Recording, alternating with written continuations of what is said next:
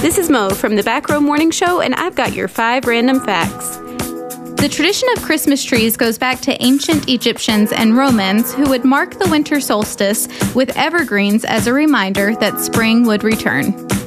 Before Coca-Cola got in on it, Santa used to look a lot less jolly.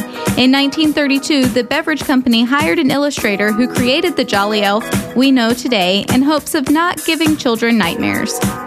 The Christmas wreath originated as a symbol of Christ, with the holly representing the crown of thorns Jesus wore and the red berries symbolizing the bloodshed.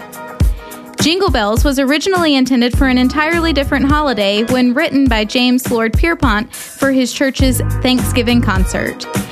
And Christmas decorating sends nearly 15,000 people to the ER annually. For more random facts and hilarious nonsense, tune in to the Back Row Morning Show Monday through Thursday at 7 a.m. Central with an encore at 9.